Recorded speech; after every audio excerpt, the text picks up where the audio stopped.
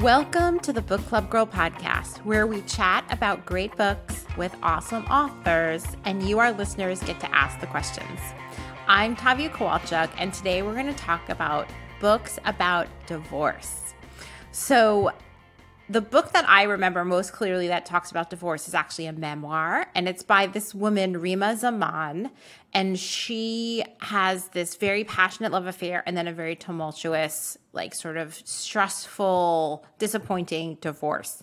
And this memoir is so beautiful. It's got an unusual structure and her writing is just so gorgeous. And she's also like going through other kind of personal growth issues at the same time. And it's such a beautiful story of sort of emerging from this traumatic situation and really rebuilding a beautiful life. I'm Eliza Rosenberry. I have not heard of that book, but it sounds wonderful. It's really special. I'll definitely have to look it up. The book that came to mind for me is a forthcoming novel called Count the Ways by Joyce Maynard, who is, of course, a New York Times bestselling author, and this is her 10th novel. She also wrote a memoir called At Home in the World that was a bestseller a long time ago. And this new novel comes out in June, I think, of this year. And it's about one family in like the 1970s and the sort of idyllic early days on this New Hampshire farm. And, you know, the husband is an artist and they're sort of like, they have this very like pastoral, lovely farm life and they have these kids. And then things sort of start to go wrong. And the family experiences this tragedy and then they end up getting divorced. And it's sort of about the fallout from the divorce over the course of the next generation. I just think it's handled so beautifully and it's very moving. And I really, appreciated reading sort of from that perspective. Yes, I had an early sneak peek at that novel as well. It really handles the subject of divorce in a way that felt very real. Yeah, absolutely. On today's show, a cowboy on a 1930s divorce ranch in Reno looks back on his time working there, including the 6 weeks he spent with Nina and Emily, two unique and unforgettable divorcees who turned his life upside down. We'll be talking about the historical novel Better Luck Next Time today. And later in the show, we'll be joined by the author, Julia Claiborne Johnson. And now we present to you Better Luck Next Time, Abridged. 24-year-old Ward is a ranch hand at the Flying Leap, a dude ranch in Reno, Nevada that caters to women seeking a quickie divorce. It's 1938, and Ward reminds guests of a Cary Grant in cowboy boots, so needless to say, he fends off a lot of advances. But when Nina and Emily arrive, his usual reserve is sorely tested. Nina is from St. Louis, rich and also an amateur pilot who is on her third divorce. The ranch hands never know what to expect from Nina, who lives her unconventional life with passion, adventure, and zest. She befriends quiet, traditional Emily the second they meet. Nina takes her under her wing when she realizes how difficult it was for Emily to leave her cheating husband and her daughter and drive to the ranch from San Francisco. The story is told from Ward's point of view about 50 years in the future, now a retired medical doctor. Ward tells the reader how, against the strict rules of the ranch, he fell in love with Emily and they had an affair. Coloring their love story are Nina's escapades, the ranch hand's quirks and secrets, and the extended family of the other women and workers on the ranch. Eliza, what did you think of this novel? This novel was so fun. It was just so fun to read. I loved the writing, especially. Julia Claiborne Johnson she's such a witty writer and has such a light touch. And I really just found myself totally chuckling along as I turned the pages. It was a true delight. Absolutely. One thing that I really appreciated about this novel was that the backstory of Divorce Ranch is true. In the 1930s, it wasn't easy to get divorced. And if you wanted to get divorced quickly, you had to go to Reno or you had to go to Nevada and become a resident of that state. And then after a period of time had passed, you were a resident of that state and you could immediately file for divorce. So these divorce ranches sort of sprouted up all over the state to accommodate women who wanted to get this quickie divorce. And they would just stay on the ranch and sort of like a spa experience until they got divorced. I mean, it's amazing. It also reminds me of this movie, The Women, that I watched years ago, which is set on a divorce ranch. It stars Norma Shearer, Joan Crawford, Rosalind Russell. It's so good. So I definitely recommend the book and movie experience here. It was really fun to read a historical novel set during this time period, the 1930s, that is not specifically about the World War or set in Europe. I feel like, we love those books too. And of course, we speak with a lot of authors who write World War II historical fiction and all of that. But it was really fresh. It felt really fresh to read a historical novel, set during this time in a completely different sort of setting. Totally agree. In addition to the setting that just felt, even though it was historical, it felt so fresh and new, to your point.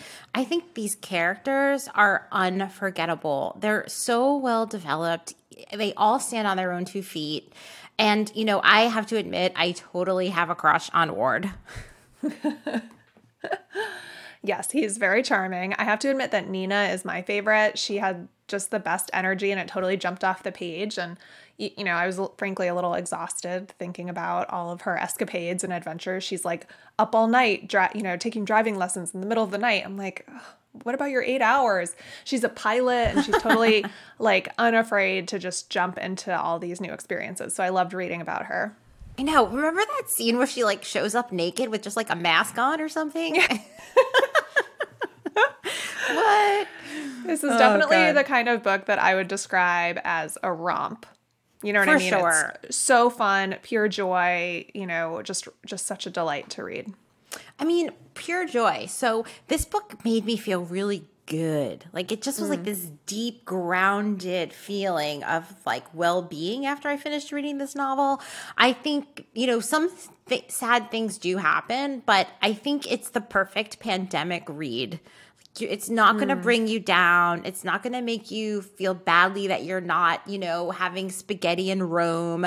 It's just intelligent fun. It's dramatic and heartwarming. If anybody needs a book that's sort of like pure escapism is going to leave you feeling better than when you started the book, this is definitely that read. Totally agree. I'm so excited to talk to the author about this I can't wait. I heard she's like a total hoot. Yay. Cheers, Tavia. Cheers. I wanted to remind you guys that we love to hear from you. You can post reviews of the podcast and join our Facebook group, the Book Club Girls, where you can talk with other book lovers and pose your own questions to the authors who appear on our show. You can find us at facebook.com/groups/the Book Club Girls and stay tuned after the show for a short exclusive sample from the audiobook of Better Luck Next Time. Today we're joined by Julia Claiborne Johnson, whose book Better Luck Next Time is out now. Welcome, Julia, to the Book Club Girl podcast. We are so happy to have you with us. I'm very excited to talk to somebody who does not live under the same roof with me, let me tell you. So thank you for having me. So we're going to start off with what I think is a great first question, and it actually came from the Book Club Girls Facebook group. Courtney wants to know, was there a real-life inspiration that led you to write about a Reno divorce ranch? Yes, there was. In real life, during the Depression, my father had a job working as a fake cowboy on a divorce ranch. And I was the product of a second marriage. So he was an older father. He would be 105 or something, like if he were still alive. So he had that job, and I was fascinated by this by the time I was middle-aged. But when you're a kid and people tell you stories, you're like, oh, everybody's father had that job. But apparently not. And so it was fun for me to find out a lot about what his youth must have been like. So I've heard a little bit else about the book and what inspired you, but would you share for our readers, was there anything else about the book that was inspired from your life? My mother was a doctor, and she was a lot like Ward. The Ward, who is the narrator in our book, is sort of if you took my husband, who is the world's funniest man and an utter delight, and my mother, and mashed them up into one person, because he is very like the two of them put together. Because you know how you tend to marry your parents, and we got married, and then I was like, oh, you're the mother figure. Anyway. That's great. So one thing I noticed, Julia, reading this book, that there were a lot of references to Hollywood throughout. Mm-hmm. There were the ranch hands' uncanny resemblances to movie stars. And then there was a Hollywood set designer who came to the Flying Leap and sort of revamped it. So why did you want to include all those Hollywood references? Well, I live in Hollywood, for one thing. I live a mile from Paramount Studios, and my husband used to have a job there. He used to work on a show called, maybe you've heard of it, it was called Frasier. And so it was very fascinating. Like, they shot Deadwood on the Paramount lot, and so they built this tiny little Old West, like, in a back street. And that's where they shot Breakfast at Tiffany's and all kinds of things on the back lot. And it was just thrilling to me to see what they had. And in various shows they'd have streetscapes out the windows, because it's on a set. And it would be streets in our neighborhood they'd just taken a photo of and they'd hang it outside the window. People had an idea of how they wanted the West to be, but they don't really want the toothless and dirty version. It would make sense. They would want the cleaned up version. So I was like, well, I don't know if anybody did this, but it makes absolute sense to me, so I'm going to claim that they did. So, I love that. So I think it worked out. And somebody actually there's a stagecoach in it, and there was a divorce ranch that used a stagecoach to pick the ladies up.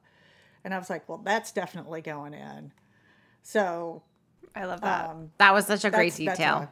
So one of the things that Eliza and I talked about in our discussion of the book were the characters. We just loved all the characters. Of course, we had our favorite characters, but one of the women from our Facebook group wants to know which character story was your favorite. Well, it's interesting. My husband loved the Zeppelin. And I said, well, that's because I'm the Zeppelin. And but the Zeppelin and Nina are very much alike. And I really loved Nina. And he's like, well, Nina's you when you were young. And I was like, yeah, that's kind of the point of it. It's like, because I think when you write a novel, it's the case for me. I don't know if it is for everybody. Almost all your characters are a part of you.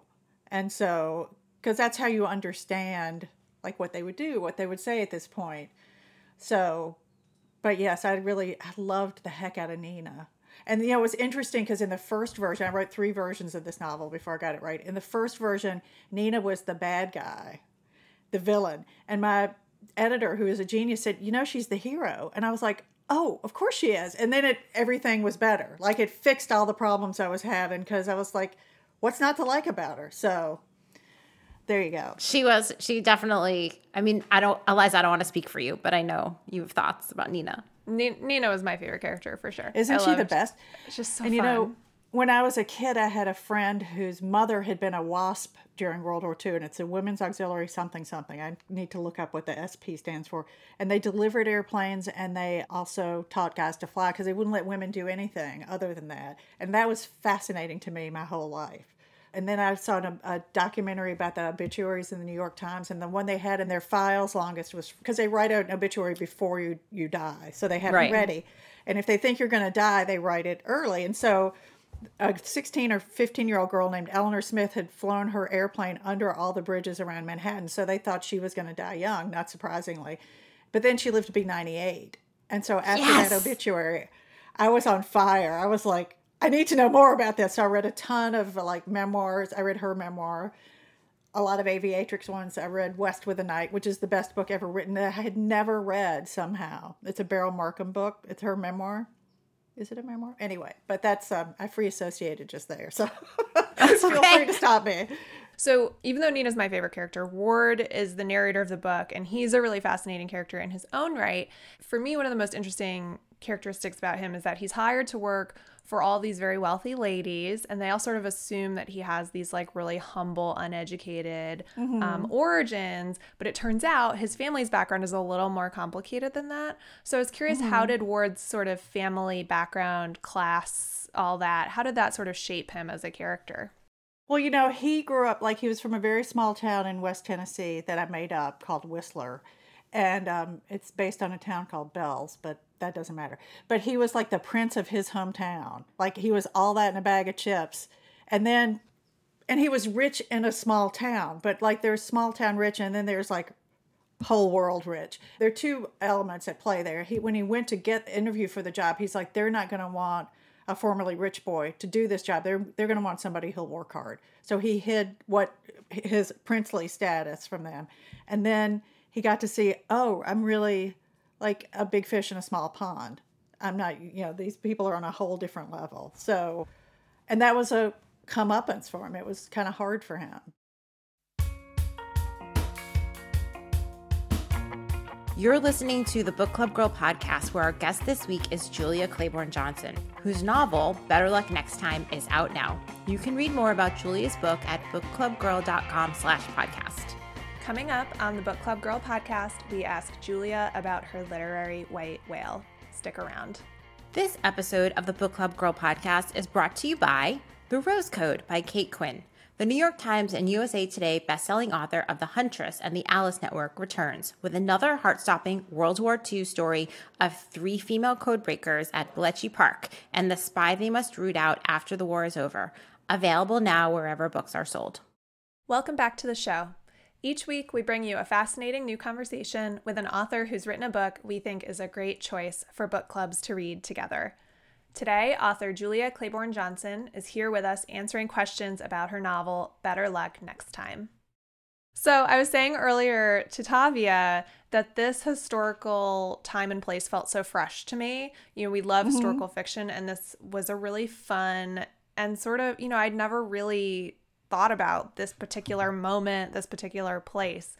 So can you tell us anything about the historical research that you did for this book, and if you learned anything that was particularly surprising or notable?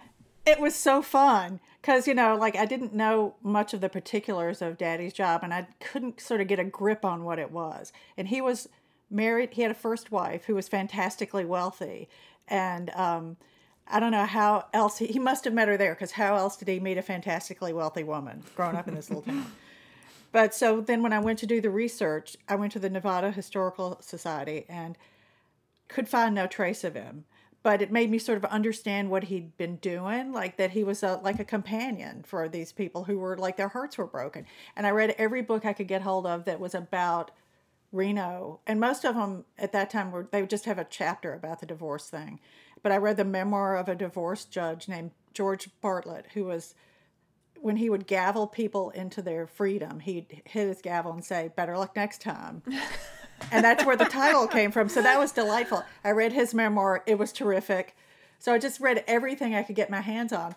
And then as far as George Bartlett was concerned, I was telling my cousin Denise, who lives in Como, Mississippi, the George Bartlett story. And she said, my best friend here in Como is named Mike Bartlett, and George Bartlett is his grandfather.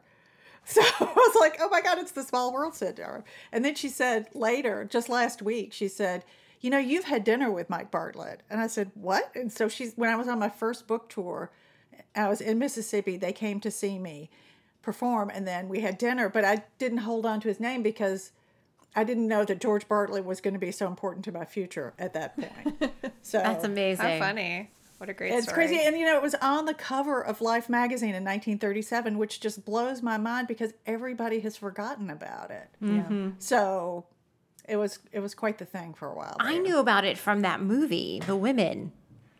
Yes, because Claire Booth Luce, who was Claire Booth at that point, and she went to Reno to get a divorce so she could marry Henry Luce, who ran Time Inc. And then she wrote a play, and they made a movie off of the play. And there's an interlude on a divorce ranch, but it's just a small scene, and it's from the woman's point of view. Yeah. And so I was like, well, this will be interesting if it's from the guy's point of view, because it's unexpected. And also it was what my father did, which also helped. So. That's amazing. So many ties from your past coming together to make this amazing book. I know, it's crazy. So one of the things, again, that I mentioned earlier to Eliza was that, when I read this book and I got to the end, I felt emotionally complete. I felt so grounded. Oh, that's so exciting. Oh my God, I love that. It's just one of those books where the human experience comes together. Everything is represented, but at the end, I felt just really good rather than sad or despondent or hopeless, which some books can make you feel. But there are some really sad parts in this book, right? Like I remember the part with the horse. Like, oh my God, I just remember crying when I read that part. How did you balance that range of human experience and emotion so that at the end your reader ends up in this really nice, good place? Well, I like books that have hope in them. Like books that are totally bummerific are not my favorite kind of books. And they're beautiful often and genius, but I was just like, I just want there to be a reason to feel like you should like get up the next morning after you've finished reading this book. And my first book was like that too. It finishes on a hopeful note. Because the fun thing about writing a book is like you can make things more or less turn out the way you want to, and you can't really do that in life. And so I was like, I can give this character this thing. And that is a wonderful experience to be able to do it. So, but I think comedy too, like even though it's there are sad parts to it, it's essentially a comedy, and you don't want that to, or I don't want that to end that way. So, a sad way. Yeah. Well, it was marvelously done. I just thought it was. Oh, thank you. Oh, I'm so glad. I called it the perfect pandemic book. Oh, good. And it's so funny because when I wrote it, I didn't know I was writing the perfect pandemic book. And then I was like, this is kind of like the perfect pandemic book. So, because they're like, also, they're shut off from the world to a certain extent. And it's sort of a halcyon kind of experience. So, Totally. that seemed fun to me. Because, it's nice to have other people staying in the house with you when you don't ever see anybody else. So. Yeah, absolutely. So I have one more quick question for you about, again, my favorite character, Nina, which is, and you sort of touched on this, but that she's an amateur pilot. And so first of all, so there's a two-part question. One is, I'm curious if you've ever flown a plane. And second, why did you want to make that part of her character and part of her story? Well, I was obsessed with it from what I told you before, the obituaries and my friend's mother. And my mother, because she was a doctor, all through my childhood would say to me, all my life when I was a little girl, I tried to kiss my elbow because somebody told me that would turn me into a boy. And I did the same thing because, she didn't feel like there were opportunities available to her that would be otherwise. But then she went to medical school anyway. And, there comes a time where you're like, well, I'm not going to accept what society's going to put on me. So Nina was like that. She was like, it irritated the heck out of her that people thought she should be different because she was a girl. And the nice thing about being super wealthy is that you can be a little bit outrageous and not, be tarred by it. It's just, so that was part of why she was like that. And then the other thing to your flying question, I'm afraid of heights. And I figured out what kind of plane Nina would fly. And so I went on the YouTube to see if I could find a picture of it. And I found this man who had one. And he did a movie of, here's how my plane works. And it had the fold back wings because people thought everybody was going to start to fly and they'd want to be able to keep it in their garage, which is just hilarious to me. And the thing Emily says this in the book, it looks like something that, like a soapbox derby car. Mm-hmm. It looks so flimsy. And then he says, here how the wings work. And he folds the wing out and he takes this little thing about the size of your forefinger and swings around and sticks it into a hole and then puts this teeny tiny little strap, which I'm telling you probably wasn't as wide as my watch strap, to hold it in place. And I was like, my eyes were spiraling while I was looking at it. And I was like, oh my God, I would never set foot in that death trap. And so that's what Emily says when she swings the wing out. So that was really fun, but you can't, I mean, some of the airplanes were like made out of canvas and boards. Yeah. So not for me. Not for me. Not for me. Yeah. Julia, we have one final question for you. Every episode, we ask an author, what is your literary white whale? So this is a book that you've always meant to read or when you started reading, you never finished. So what's yours? I had a lot of them, but the one that still exists is, in fact, the literary white whale, which is Moby Dick. I have it on my Kindle because I was like, it's too long. I'll get it on my Kindle. I'll read it there. There it sits. But I had Middlemarch and I had War and Peace, but I realized, I could listen to the audio versions of them. So I've listened to those. And that's what I should do with Moby Dick, too, because you can do other things when you're listening to a really long audiobook, and I just haven't done it yet. But yeah, people are like, oh, it's the best book ever. Maybe it is. But I'm just not I'm not itching to get to it. So yeah. Anyway. Yeah. Can I tell you an interesting Moby Dick story? In New York, there's the New York Society Library, which is our nation's oldest library.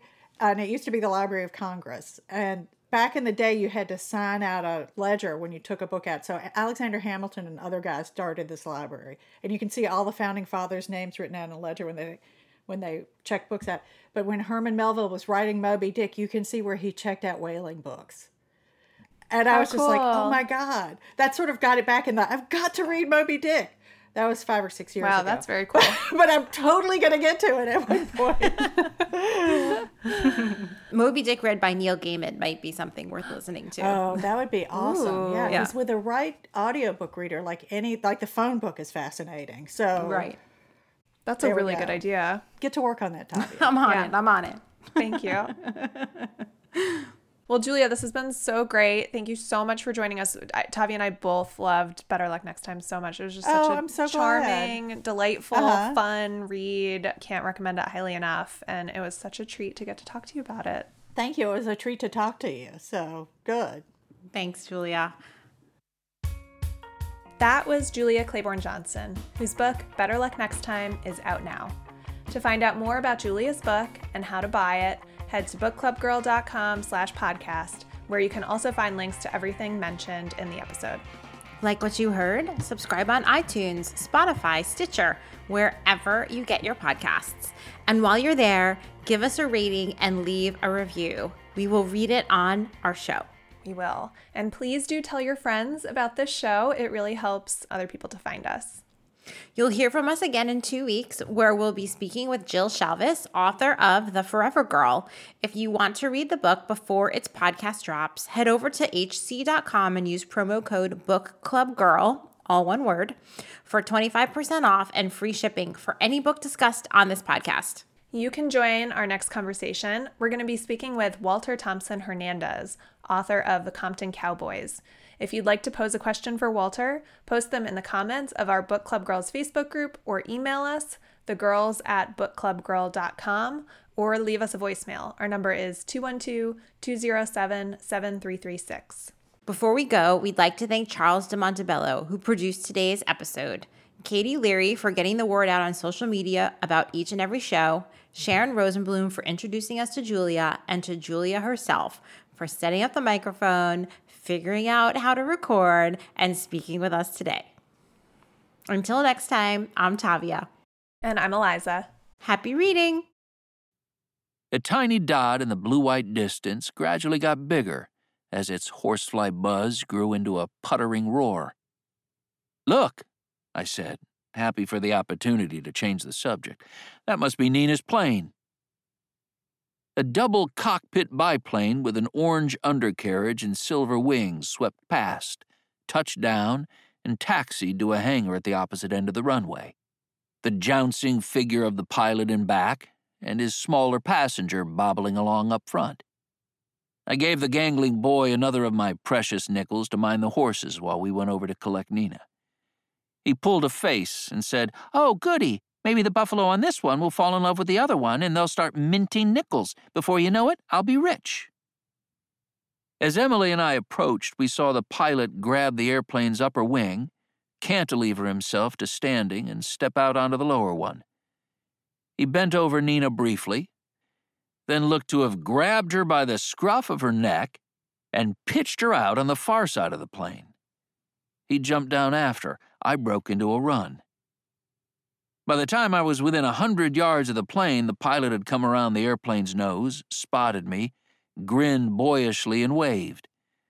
He was a slim drink of water, jaunty, 6 feet if he was an inch, with a pale, smooth face teetering between impish and angelic, the kind of pretty young man Miss Pam called a fine-looking boy until he was 50. Or so I thought, until he removed his goggles and aviator's cap, shook out silvery blonde hair, and resolved himself into a grimy-faced female with a figure 8 of clean white flesh around her eyes.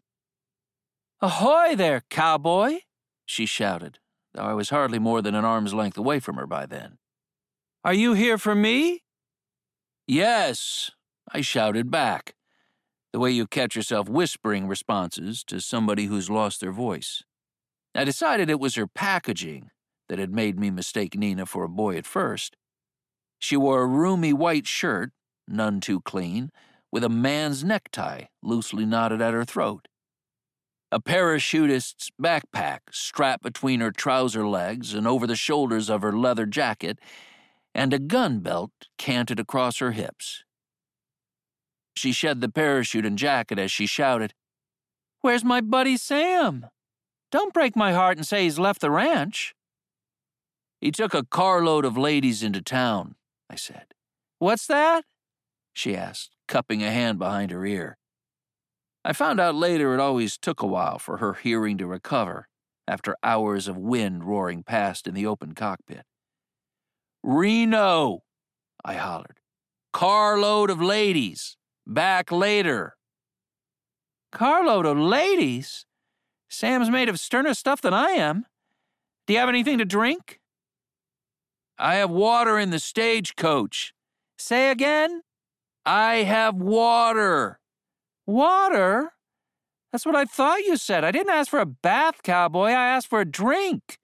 Though God knows I could use both. Give me a hand with this duffel, would you? It weighs more than I do. Oh, Emily scraped when she caught up to me and got a load of Nina. If that's what a stem winder is, I want to be one too.